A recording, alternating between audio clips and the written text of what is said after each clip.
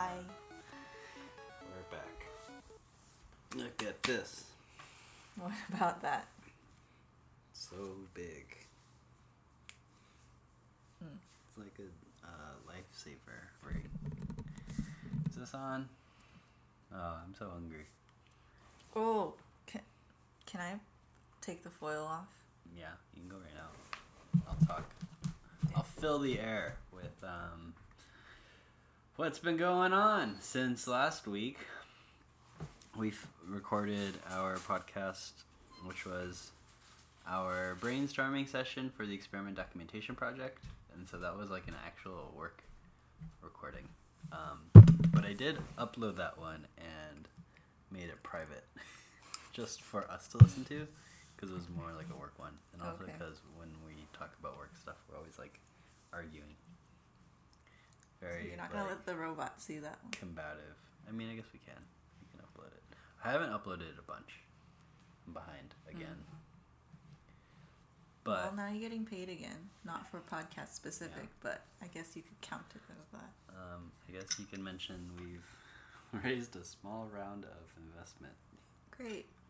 From some people, including myself.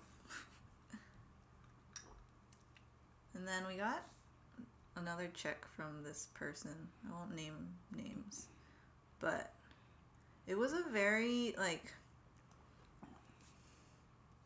visceral. What does visceral mean? Like physical reaction. Yeah, I was like, I had a very strong physical reaction to this transaction. Why? Because somebody gave us money and somebody that I know, and they didn't want anything in return.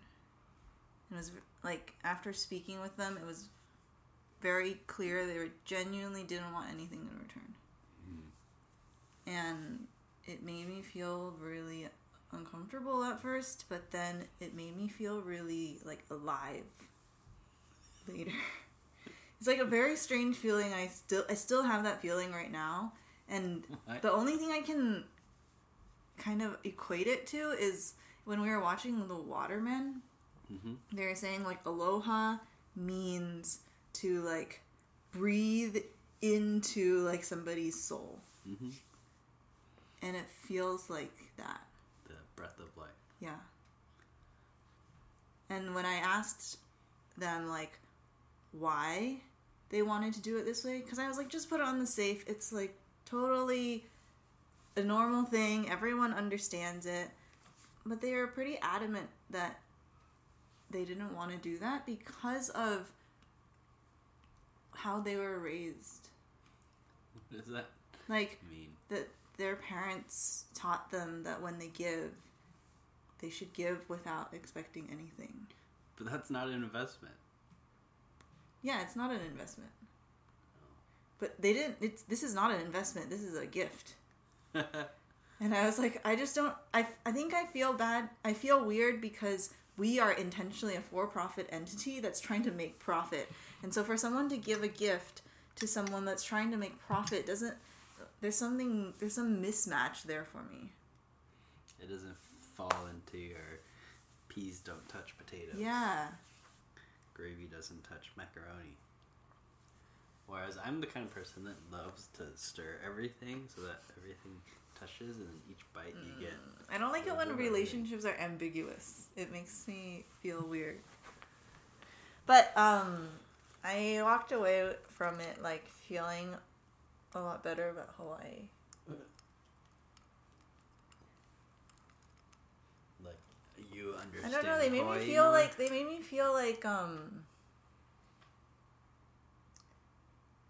like I was part of their family. What? Yeah. Oh, wow. And then I just felt really like, I don't know, it was like a warm feeling that I've never gotten from doing investment documents with anyone before. But that's because most of the time investment isn't like that. Yeah. It can be like that. I think for some people it is, especially when it's very relationship based, but it's almost like setting yourself up for complex situations. And yeah, it's better for everyone involved if it isn't like that, ambiguous, but I don't know. I mean, I guess whatever.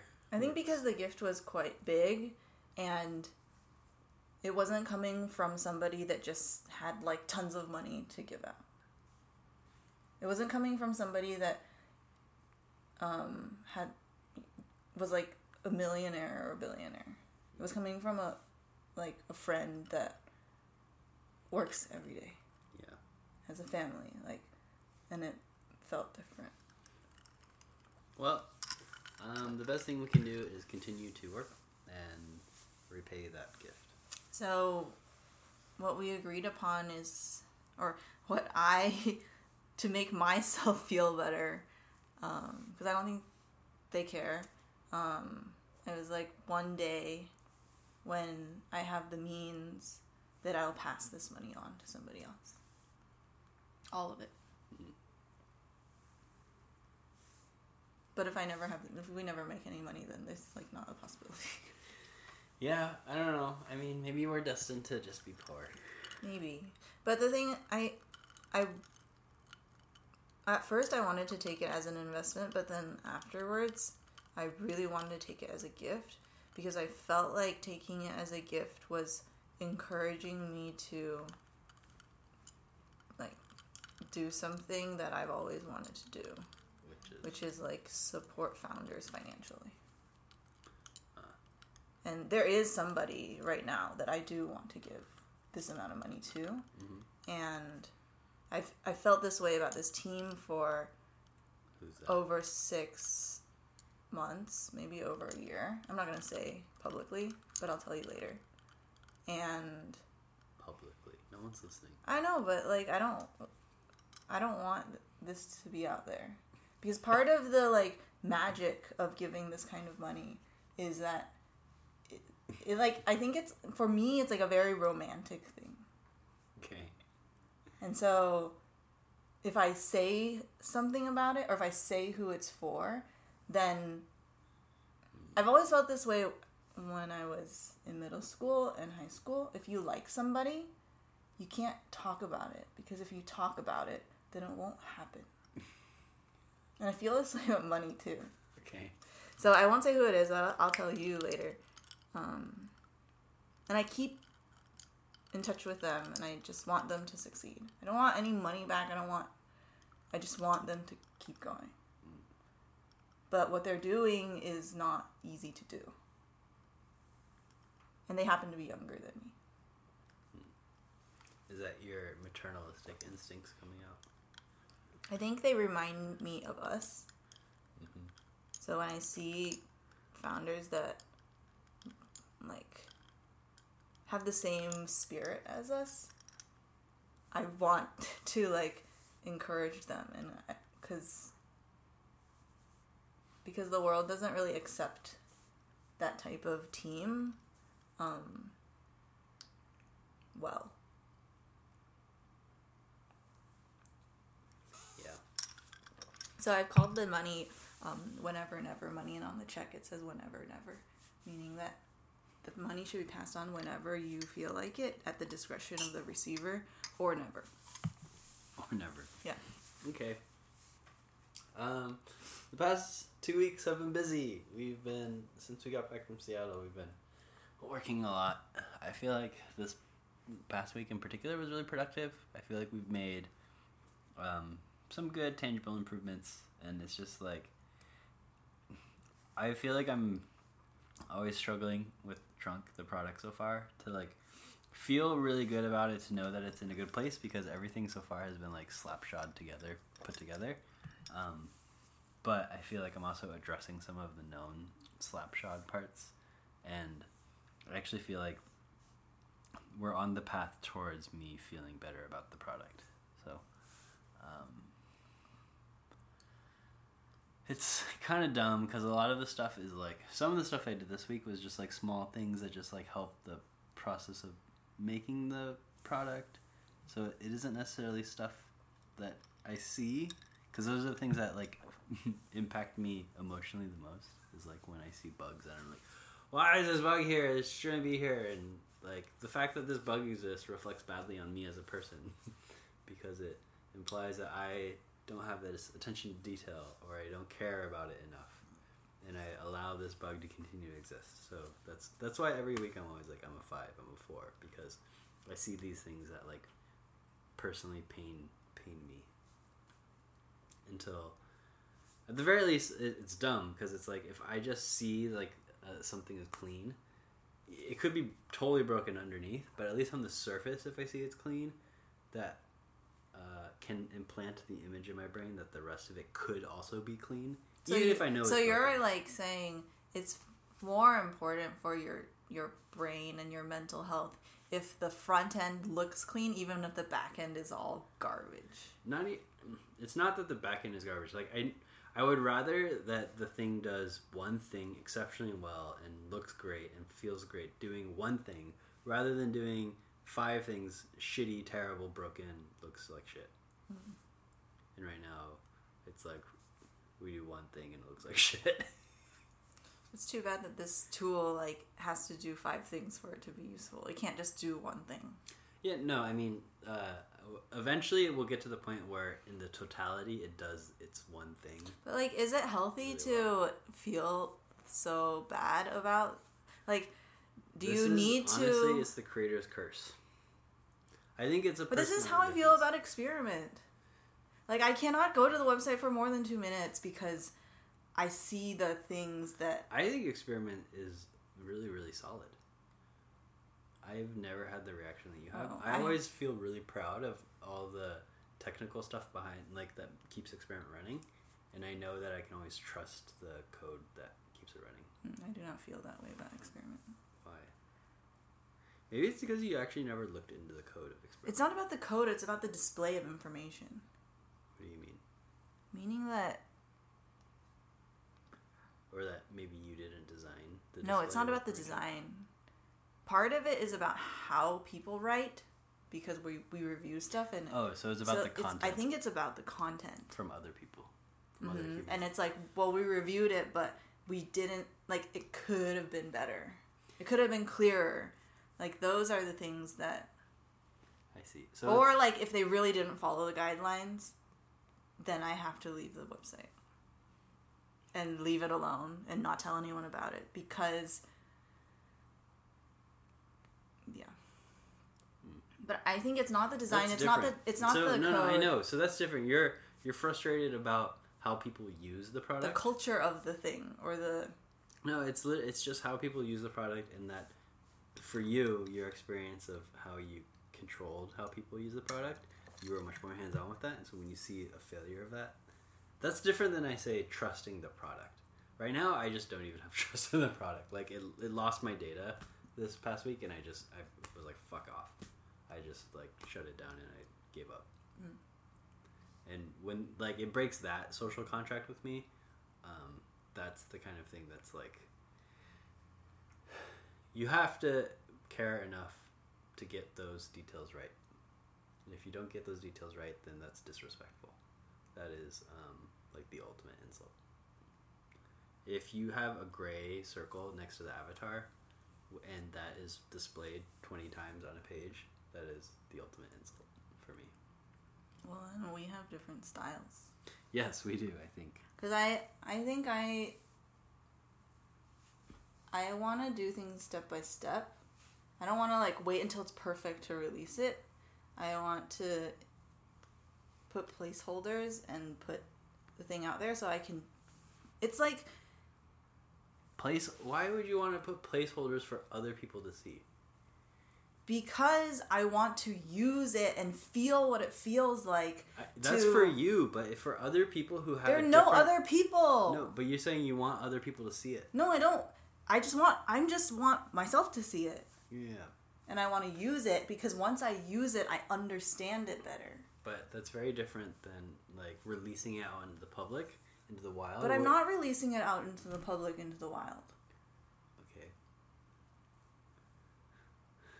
So would you release Trunk as it currently is? I think that it's important to have early people use the thing, even if it's not perfect, because it's valuable to have that participation early on. Mm-hmm. And I wouldn't release it to the public, like to everyone and anyone that wanted to sign up, but I would definitely, and I have already released it to 5 to 10 people. Mm-hmm.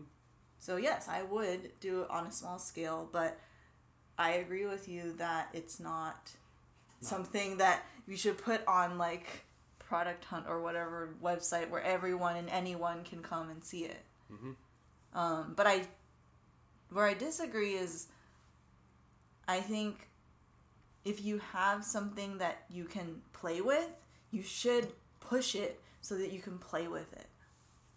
I agree. I think that's a good strategy. I would say once you have that, it's super important for you to learn something from that. Otherwise, it feels like... But I learn. So you asked me, you questioned whether or not I work 70 hours a week. Sure. Today. I work 70 hours a week, but most of my work is using the tool. Does that count as work? It is work. Okay. Because I learn the most from interacting with the product. Okay. And when I interact with the product, then when you ask me things like, should this be this way or this way, or like how many different types of links are there, I know intuitively because I've done it 1,000 times. So I don't need to do any research or talk to anyone because I've already I know from something inside me that this is the way that I would like to operate. And that only comes from being able to play with the tool that's half-baked, that has issues, that loses my data all the time. Yes, I agree. I think that only the creator has the stomach to do that, to take that risk or to do that work, because it's very hard to find. It's very hard to expect someone else to do that work for you. And I think if other people did do that work, the exploratory work of that kind of stuff, they might come up with a different conclusion if they're not using the I mean, tool. They just could come up with a different conclusion if they're a different person than you. Yeah. So, and so pushing stuff like the avatar stuff is a very important part of my process. Okay. That I am unwilling to change. I just wish if we pushed it, we would maybe make it slightly more higher fidelity. I mean, one thing that would be really helpful is when I push stuff, because you see everything that I push. If you see something you don't like, to bring it up immediately, and then I will prioritize it. Like the things that you have brought up, I try to prioritize it the next morning. Is Denny's issues are high priority. Yeah, but we currently are in a situation where there's 7 Denny issues that are high priority. Yeah, because we had people over, and I didn't have the... So, one of the key things to making this work, which I think we understood last week, is, I have to get rid of everything else in my life to be able to meet your needs, or meet the user's needs. If there's anything else in my life, I'm not going to be able to, do that turnaround that fast. Which is why I'm trying to be really strict about my time. Yeah. I mean, I think that's fine. It's just, But if, I got sick for 2 days, everything would fall apart. Because I wouldn't be able to meet the needs of you or, the 10 other people that have access to the tool.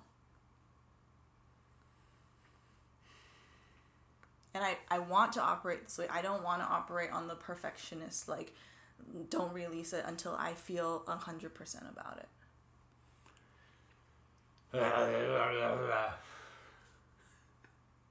Okay. I feel maybe that makes it hard to work with me, but I do not want to work any other way. The other parts of work you can move around or whatever, but this part is hard for me.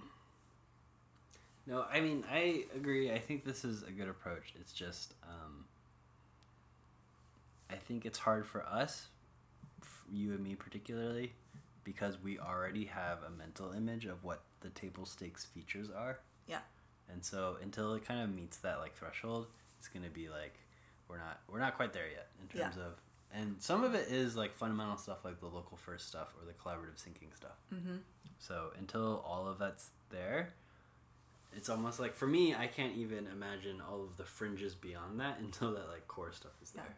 And I think that's oftentimes, like, some of our friends will ask, like, why don't you just launch it? Why don't you just launch it? And I don't know how to describe this to someone, but it's this, like, there are existing products out there, like Google Docs and Notion, and they have set the bar so high that if we don't meet that bar in certain features, we don't even stand a chance. So until we get to that bar, we cannot release. Yeah, that's true.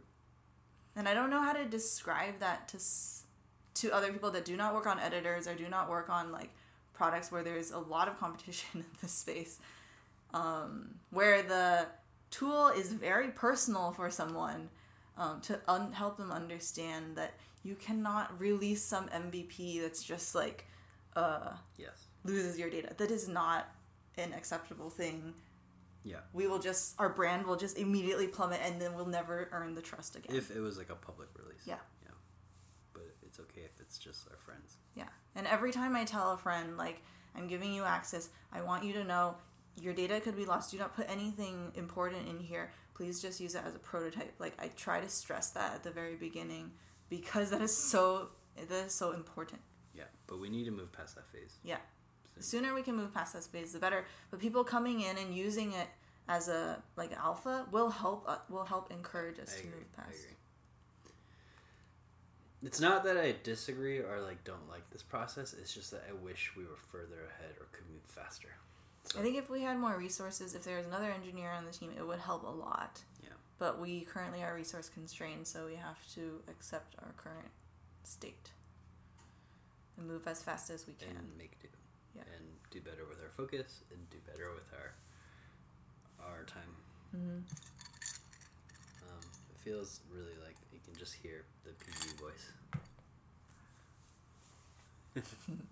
Work on the most important problem.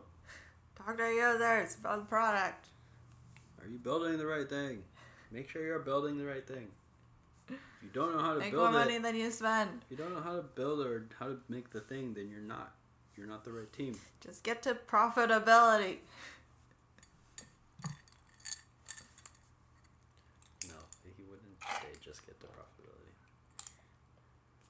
He would say something more specific. I remember, like, especially for the technical things, he was like, well, if you don't have the technical talent on your team, then, like, you're not the right team. He was very matter of fact about it. I think that's true.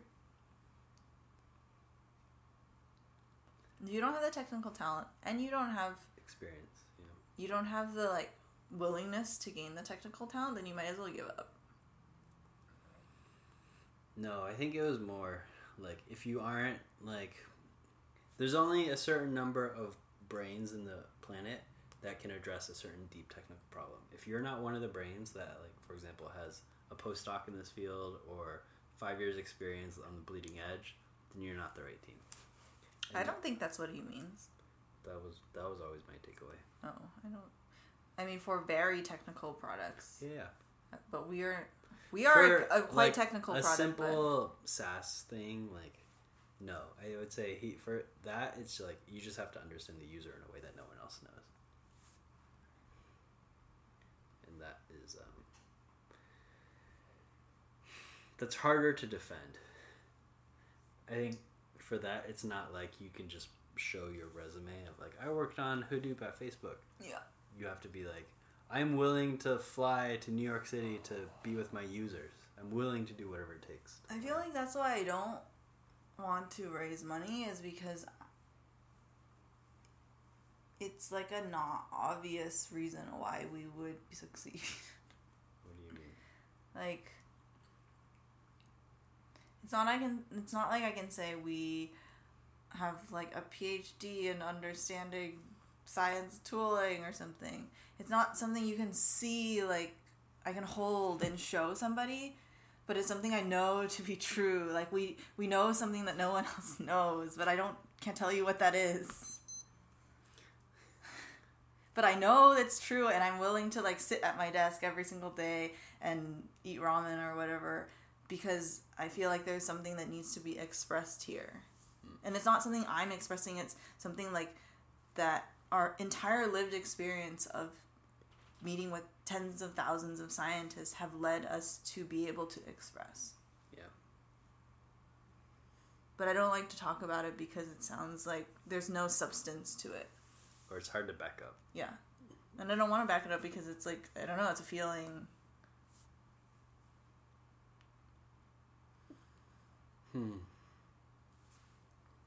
Okay.